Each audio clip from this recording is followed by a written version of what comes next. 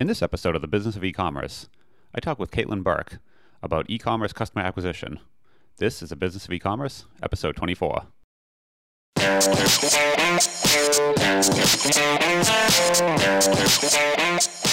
Welcome to The Business of E-Commerce, the podcast that helps e-commerce retailers start, launch, and grow their e-commerce business. I'm your host, Charles Pileski. I'm here today with Caitlin Burke. Caitlin is the Senior Manager of Acquisition Marketing at MailPal. Caitlin is an expert in customer acquisition, so I wanted to invite her on the show to talk about some ways listeners can improve their customer acquisition. So, hey Caitlin, how you doing today? Good. How are you? Doing good. So, I wanted to kind of chat a little about customer acquisition. What is your role at MailPal? What do you kind of do there, I guess, to start off?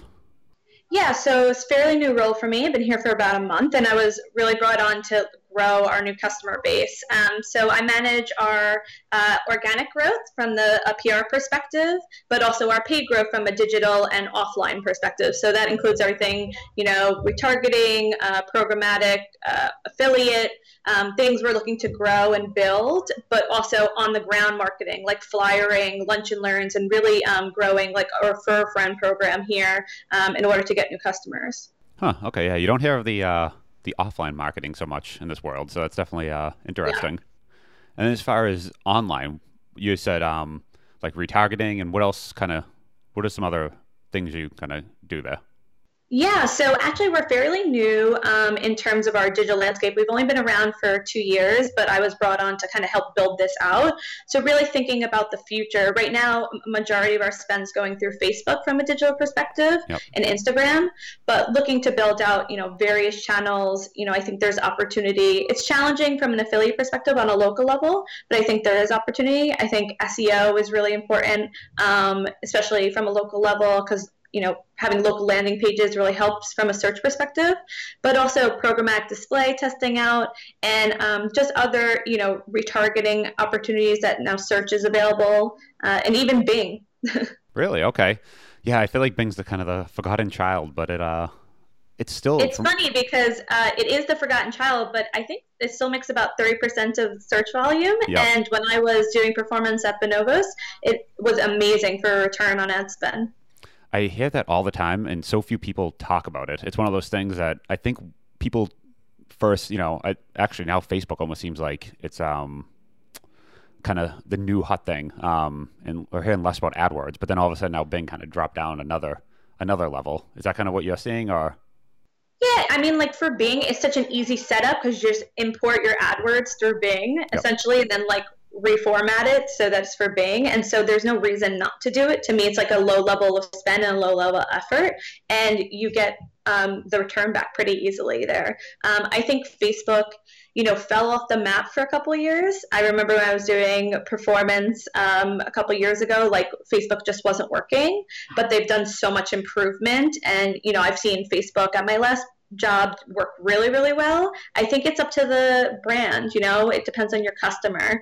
Our customer is definitely reacting to Facebook, and we have the opportunity, especially with food, and it's so visual, especially like Instagram and Facebook are really great opportunities for us. Yeah, I feel like Instagram is kind of the new the very new thing. I was talking to someone the other day, not in this world, and kind of mentioned, where'd you get that new hat or something like that? They go, I bought this on Instagram.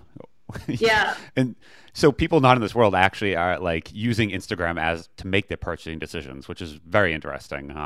Is that kind of what you're finding, or? Yeah, I think food and clothing do really well on Instagram, yeah. Right? Like I do most of my clothing shopping from Instagram ads. I will tell you that I find out about new brands. I would say like some probably struggle depending on what the brand is, but there's a great opportunity to have a different voice on Instagram. And I also think there's a little bit of a more positive attitude on Instagram than sometimes that you see than Twitter or Facebook. And so there's the visual aspect of things being beautiful. Video is so compelling on Instagram, and people feel like that feed is so much intimate. Yeah, on Instagram, I'm definitely seeing the engagements, right, are a lot more, it feels like, if you kind of fit into that Instagram paradigm, where people are kind of on their search and just kind of looking at photos, videos, that sort of thing, right? Yeah, and I think, I don't know how much people are direct clicking. So I know that, of course, there's like the tags for the clothing and you can click to the actual shopping experience, but it's definitely a way to get your brand out there and figure out how to drive people to your website. And now, yeah, you saying this is more of a branding type thing, or more of an actual, get products in the shopping cart and close sales, or both? I think it's both. I just think that it's less clickbaity. There's so much opportunity to engage people, but I think at the end of the day, people are probably searching. So actually still searching, you're saying Google and Bing. So like I see a brand on Instagram and I'm really interested, and I'm either clicking on their profile to go to their website, or I'm just going to search the brand on my mobile device in another browser. Interesting. So basically you need to kind of be on all these different platforms for that exact reason. Yeah, I think it's really important. People might be hitting that sign up button, but they also might just think about you later, right? Like, we have to understand that the path to conversion is not isolated. So, that idea of that last touch being the most influential, a lot of brands, including MealPal, because we're early on, are on that last touch. But I've worked with a very comprehensive attribution model in the past where you see the impact of conversion over time and what that path actually looks like.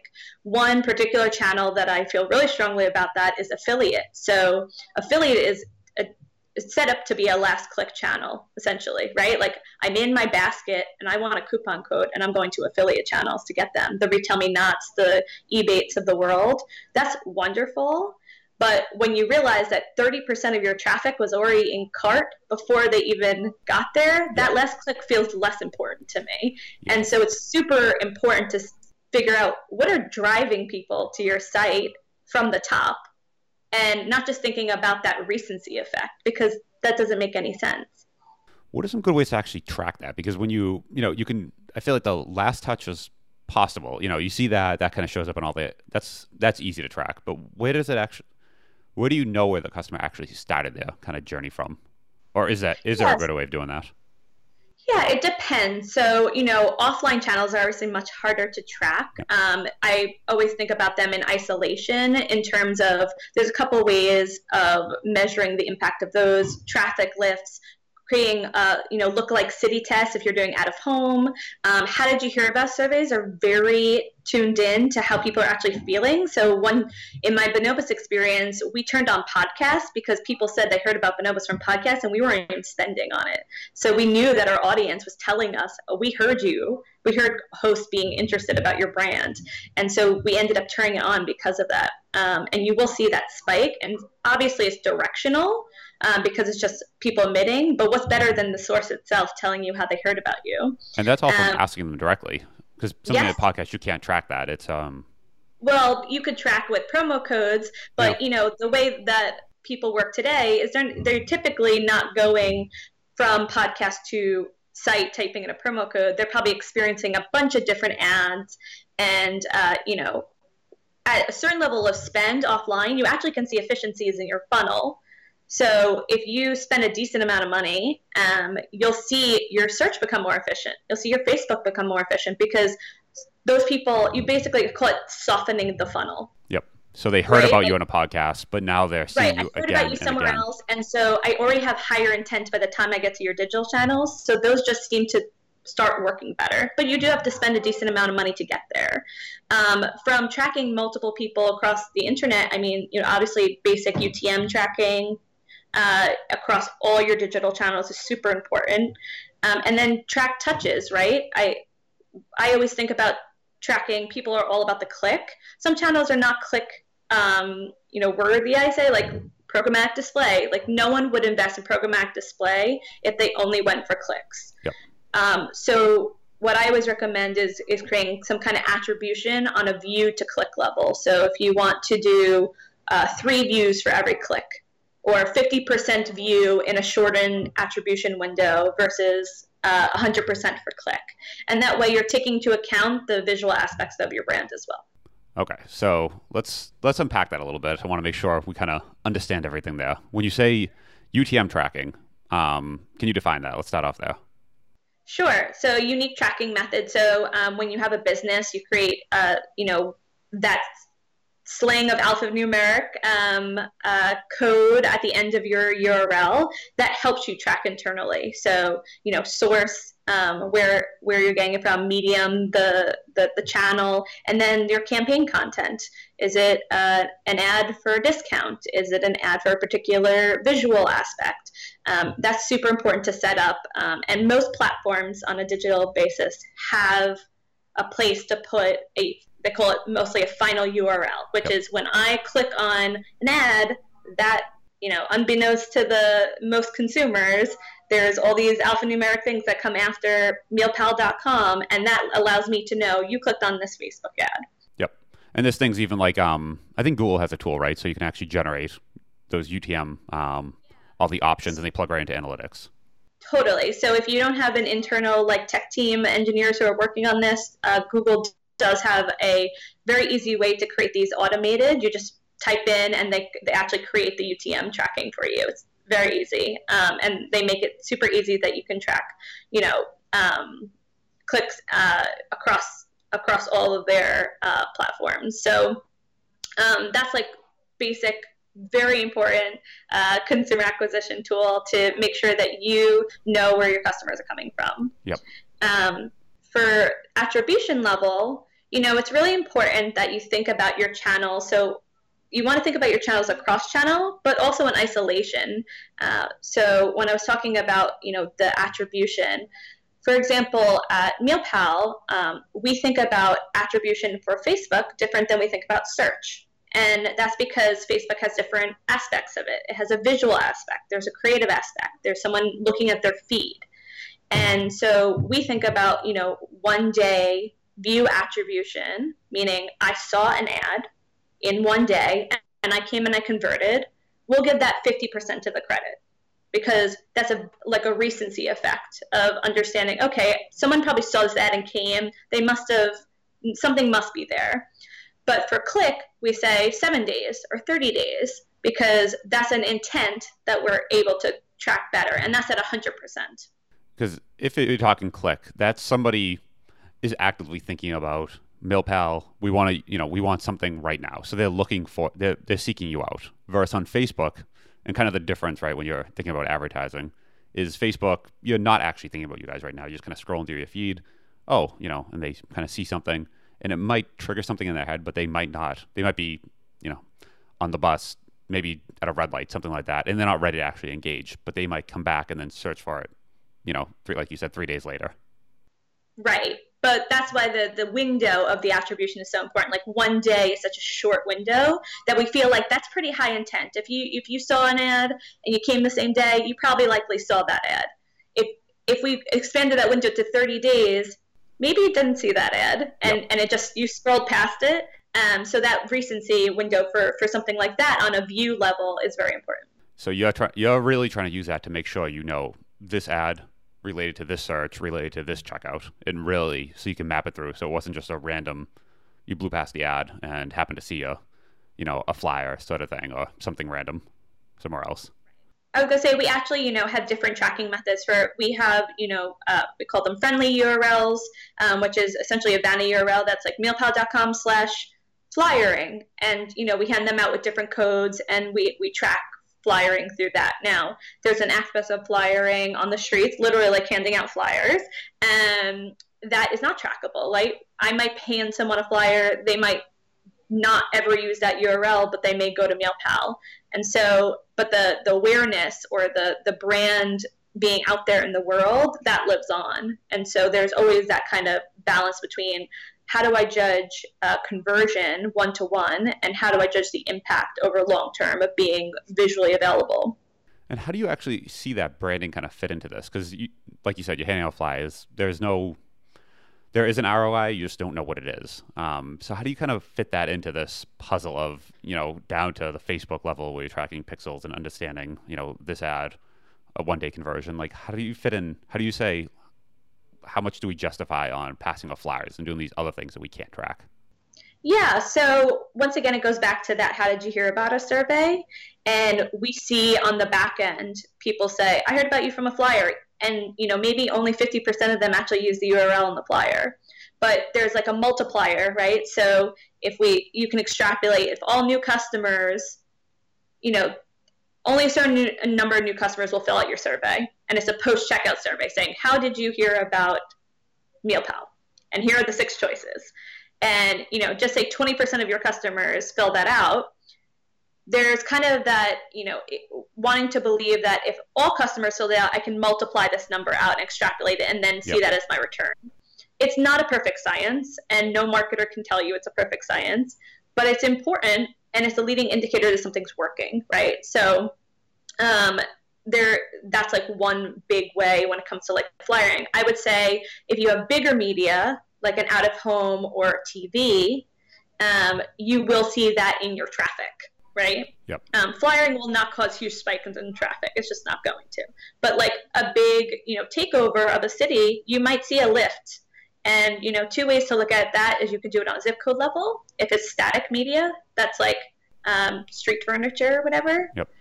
Or if it's like system-wide trains, like very popular in New York City where I am, you can do it like as a lift of the whole city based on what you expected to happen, predictively, and then what actually happened. So there's like a baseline of growth from pre and post, and you see the lift. So you're looking at here, here's our numbers over average, this month, last year, last month type of thing. And then all of a sudden we saw something. So there has to be that differential is basically the lift you're talking about, that you would say, we ran this thing we can't track, but we can see there's a differential. So in the same time period. Yeah, and it's challenging because if you're a big brand, you're running a lot of things at once. Yep. I always recommend if you can test in isolation just in a couple cities, it's very important. So like you have a baseline, if you're a national brand, which I've worked in a few of them, like, baseline across your national landscape, you do X, but like if I pop in a city, okay, then I can attribute that. When you have a local brand like I do now, you can do potentially like a lookalike city. Like these 2 cities anticipate similar growth patterns. How did I accelerate the growth in one versus the other when you think about offline attribution? Now, is that something people could even do that? So, you right now you're running in a very geographical type thing. So like you can do that because you have to, because it's per city. So that. Is that something, even if you weren't, could you kind of force that and do a particular thing in a city just to kind of, and then watch that one city and see how that reacts versus, the control? Totally. So I did this at my last company, Box, which is a national online wholesale club. And we did out of home in Boston, and we did a takeover of the city. And we saw that certain percentage lift over our baseline growth. And we were a national landscape. So you can definitely isolate city experiences from an out of home perspective to do that. I will say on a TV perspective, though, your cost per 1,000 impressions, your CPM, will be very expensive on a local level. But it may be worth the test if you have to get, your buy-in from your senior leadership. Okay, so if you're saying let's just target Boston as a small target area, run that test, the CPMs are going to be much higher, right? Because you're paying, you're now paying just for Boston. But then once you say this works, now let's roll it out on a broader scale, and that's when your CPMs drop. But hopefully you can kind of say, we're going to get the same boost we did in Boston as we will in every other city. So, and the cost will drop. Right. There's a short term. So it's basically almost 3x on TV to do it locally. And so it's like, how big of an investment do you want to make? Because you could go nationally first and it may fail. Yeah. And so you spent the national landscape. Local is a great way to, test the waters, but it is a more expensive test. So you just have to weigh what you're looking for. Gotcha. Okay. That makes a lot of sense, actually, the way you kind of isolate that and then kind of extrapolate and understand, okay, if we did this in this one city, even though we paid 3 times the price, we're going to get the same result, but now at, 1/3 of that cost. And same results, though. And it's really important. I would say a lot of the stuff that I talk about, data is always super important, but creative is just as important because like a bad ad could ruin your performance, right? Like we should never take away from the fact that creative, it should be thought about very thoroughly. A lot of things that we test here is if we're going to invest in outdoor ads, we test our taglines on Facebook before we go out with them, or we set up focus groups and ask them, how do you feel about these ads? Because it's a very expensive mistake to make. Yes, when you go into actually, printing real things in real life, it costs money. But on Facebook, right, you could test many variations and kind of start to get an understanding. Is that something? How many variations do you actually test on a typical campaign? Or I'm assuming it varies, but I would say about 5 is a good basis for creative and taglines, especially we call them high dwell situations. So when you're on like a subway system, you're in a high dwell experience where you're sitting there and engaged. It's very important that whatever you have on that ad keeps the attention of your rider, right? They're on their commute, they're tired, it's crowded. If you could bring a little light into their day, that really makes an impact. And you can see now in the New York City subway systems, there is, we call them branded trains everywhere for all the big startups, because it's like a way to get in front of millions of people in New York City and have their attention for 30 minutes. They can't go anywhere. So. Yeah, I remember even more so back in the day before smartphones, you would literally sit on the train and those little ads on the side, you would just, you don't want to awkwardly stare at the person across from you, so you stare at the ad. For your whole train ride, you were just, if you forgot your newspaper, you were just staring at that ad, and that was it. Right. Yep. Interesting. What are some things you kind of found from doing this that were surprising with the creatives? Because I feel like sometimes you run these tests and, you think this is the one that's going to work, and, we're sure of it, and then you run it, and that's like the worst performing one possible. Do you kind of have those moments still, or have you got a better sense of this? Yeah. So one thing I learned about this role in general is that something that works for one business does not work for another. I worked in 4 different startups now across different local e-commerce, services, 2 very similar ones. I did work at Seamless for 4 years, and like what works for one does not work for the other. Yep. And even best practices don't always translate as you go along. So even as a seasoned marketer of doing this almost 9 years, like I have to retest all my knowledge every time. Well, and it's a moment in time as well too, right? Because it's totally different year, different technology season. Is different. Yep. Things that back when I was at Seamless, that was the early days. We did branded trains, and we were like the only ones with Street Easy and Manhattan storage. Now every train is filled, right? Yep. So there's less attention because people have seen it for the last 8 years. Same thing I mentioned before with Facebook. Like 5 years ago, Facebook wasn't working for me as a performance marketer. Now it's one of my lead channels. And so same thing with affiliate. So affiliate for, local is much harder than national, because it's easier to find publishers on a national level than a local level. And affiliate was one channel at Box that we used a lot because people were buying, toilet paper, and people wanted discounts on CPG products. So it's a different mindset at every company, and you have to retest every time to make sure it works for that one. Yep. Yeah, it's definitely a very good recommendation, because I feel like each time I've gone through this process, it's every time you kind of learn and say, wow, this is actually different than last time. And every single time, it's unique to this, like you said, the situation and even the moment in time. So. Yep, totally. What are some things, so we have a lot of smaller listeners too, maybe they're just getting started or kind of at the, beginning stage of this. What are some kind of tips people could actually take and apply on the small level to their business, folks that are kind of just getting started or just kind of, dipping their toe in the water for the first time? Yeah, I think 2 easy ones to get started with are Facebook and search. And so Google search, make sure, and this is for anyone who has a blog. You don't even have to have a business. If you just want to have a blog, or maybe you have a LinkedIn page, a Medium page, it's super important that your people are finding you, right? That you're relevant. And so my tip is, 1, put your name on your blog or your pages as much as you can, because Google tracks that and scrolls down your page and how relevant you are. Your personal name or your business name? The business name, relevant keywords to your business. Yep. that's why people have reviews on their site, because it allows people, that makes Google more efficient. So that's why Amazon is so good, because people are talking about products. So when they search a product name, Amazon comes up for free. Yep. But in terms of paid search, it's very low level spend to turn on paid search, basically paid ads on Google and Bing if you want. You could, even a big brand could only be paying a couple $1,000s a month for it. But what's important about that, and people are like, why would I pay for my own brand when people are searching me for free? Yep. The reason why is because you don't want competitors bidding on your terms. I've had that happen before, and it's right. And you search your own company name, and all of a sudden see, well, there's actually ads above my above my organic. Right.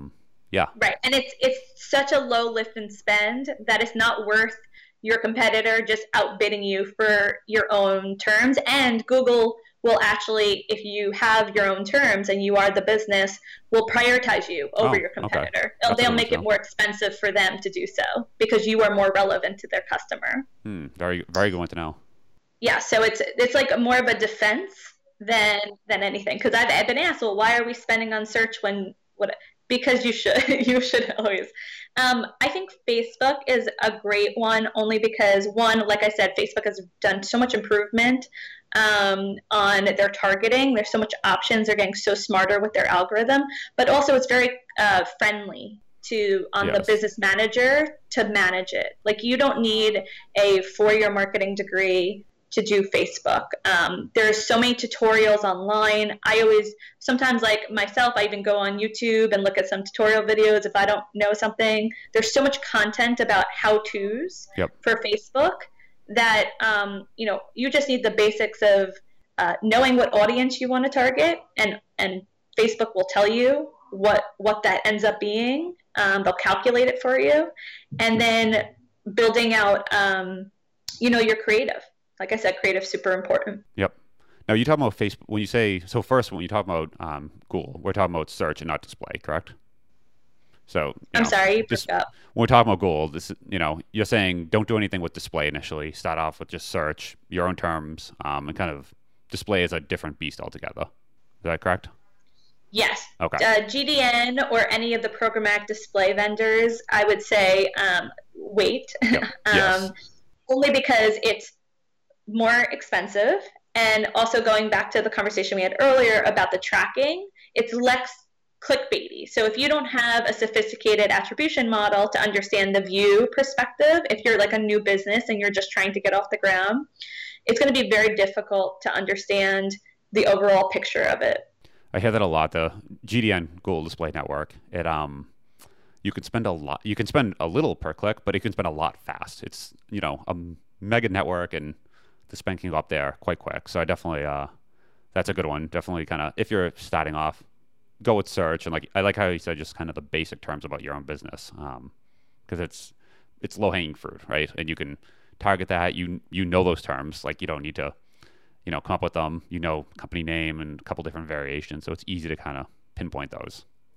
Yeah, I think it's super important. And also, obviously, negative keywords, make sure that you're not bidding on things that are relevant or adding misspellings. People think about just your nature as a person when you're typing in Google. How many times do you misspell something when you're typing?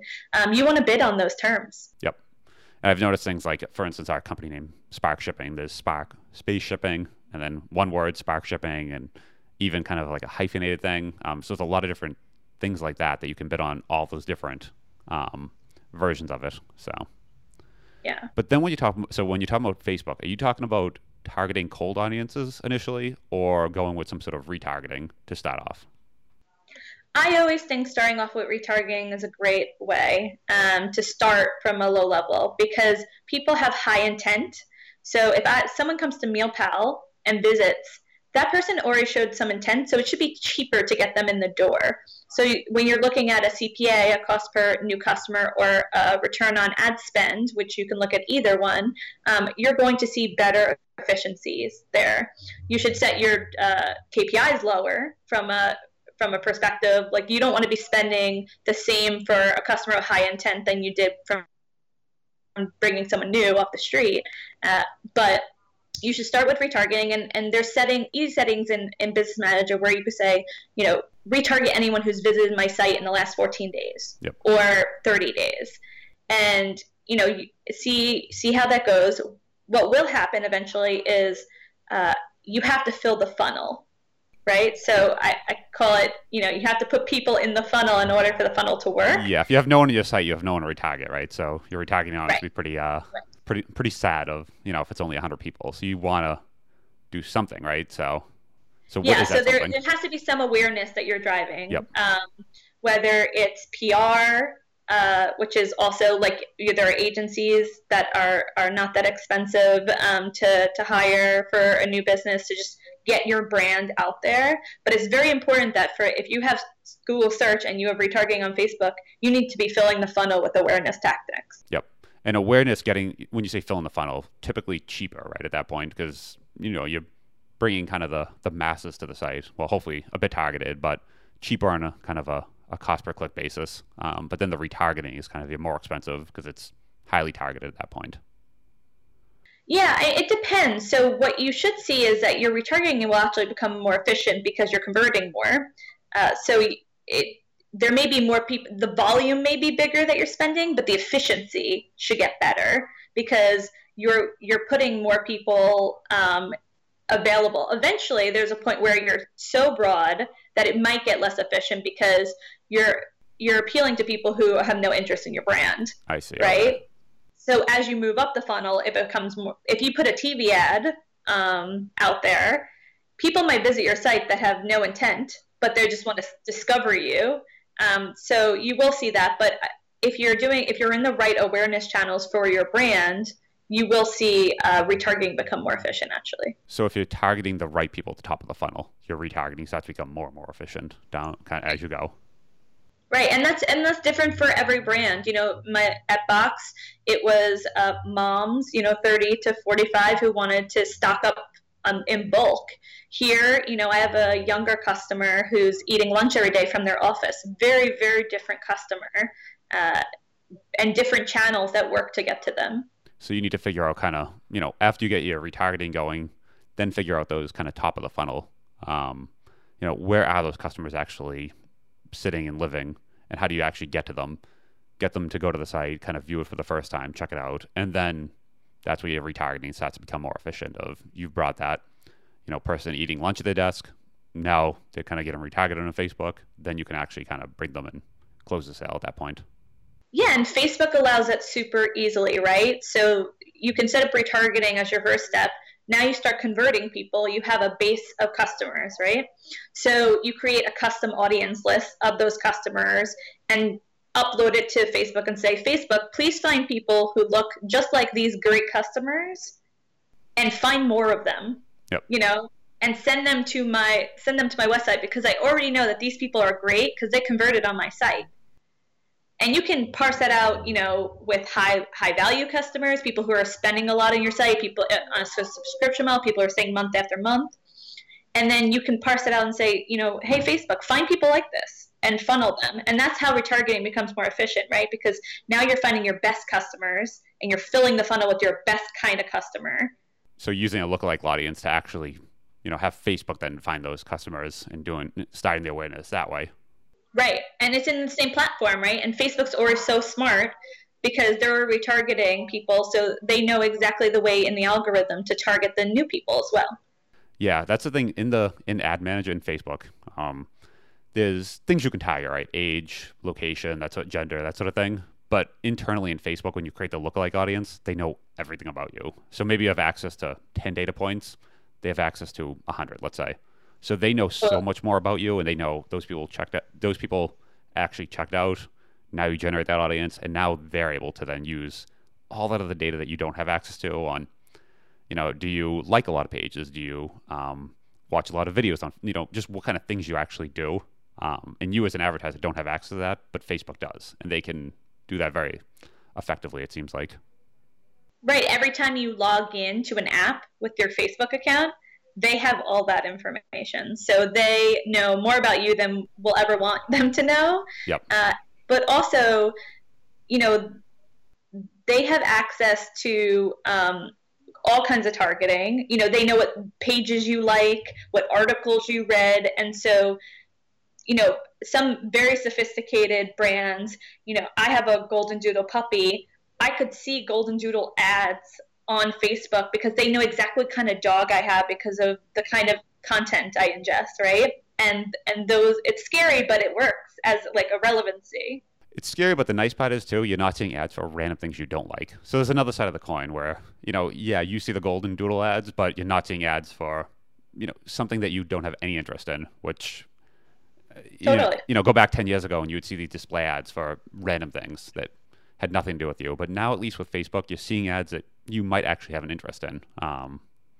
So that part has kind of been the nice thing about this whole creepy tracking that that's taking place nowadays. Yeah, right. As a marketer, we really like it. Yep. I hear from my friends all the time, they're like, you know too much about me. And it's true. I could tell you your path to conversion from the moment you started, to the finishing point of all the tracking. And it's scary, but it works from a personalization. So I think that's like the big next topic, which has been on the mind of everyone, is that people don't want to be treated like anyone else anymore. Yep. And so something that I'm hoping to build here is understanding source and interest, and then how do we handle that from an email perspective, right? So we collect leads on our sites. When you come to our site, it asks you for your email and your zip code so that we can give you an experience of your city, because our plans are different. We have international cities. We're in 16 cities across the world. So I don't want to show someone in London US prices, or Paris, I want it in French. I don't want it in English. And so eventually we'll be able to get to a point where, we're tracking our source. This person came through this source, and I know that they saw this ad. And so therefore onboard them in a certain way versus this customer that seems more relevant. Okay. So even start getting down at this point to, after the conversion, or after at least a sign up of email, and start really kind of talking to them in their language and things they can kind of associate with and understand. Yeah, imagine I, put a vegetarian ad out there, right? My husband's a pescatarian. He doesn't eat meat. Yep, good example. If I sent him a email with like 15 great looking burgers, that's not going to appeal to him from what he's interested in.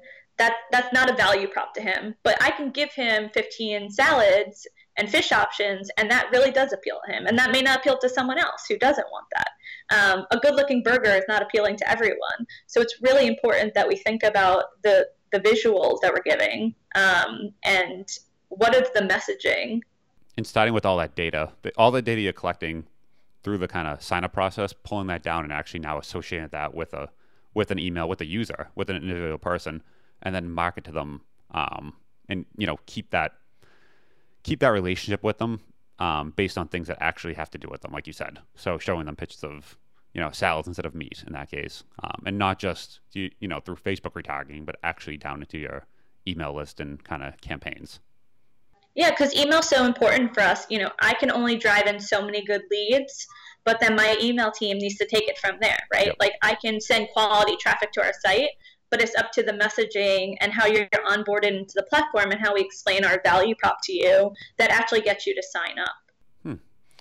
All right. That's definitely a good, I think a good tip right there, and something probably, maybe we'll do that in another podcast actually. Cause I have a feeling in the next few years, that's going to be kind of the new thing we start seeing, of personalization at kind of a deeper level, with your audience, like you said, email and that sort of thing. So that's definitely I think a good place to wrap it up right there.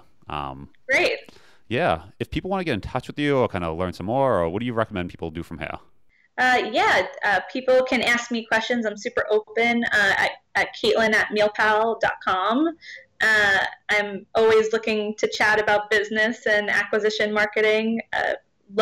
People can connect with me on LinkedIn. I'm under Caitlin Burke. I assume you'll spell my name out for them. You will add that in the show notes. Yes. Yeah.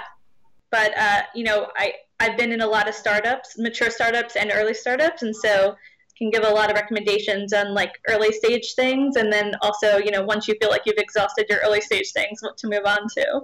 Awesome. All right. That was super helpful, Caitlin. I'll definitely add that in the show notes. And that was, I appreciate you coming on. Thank you very much.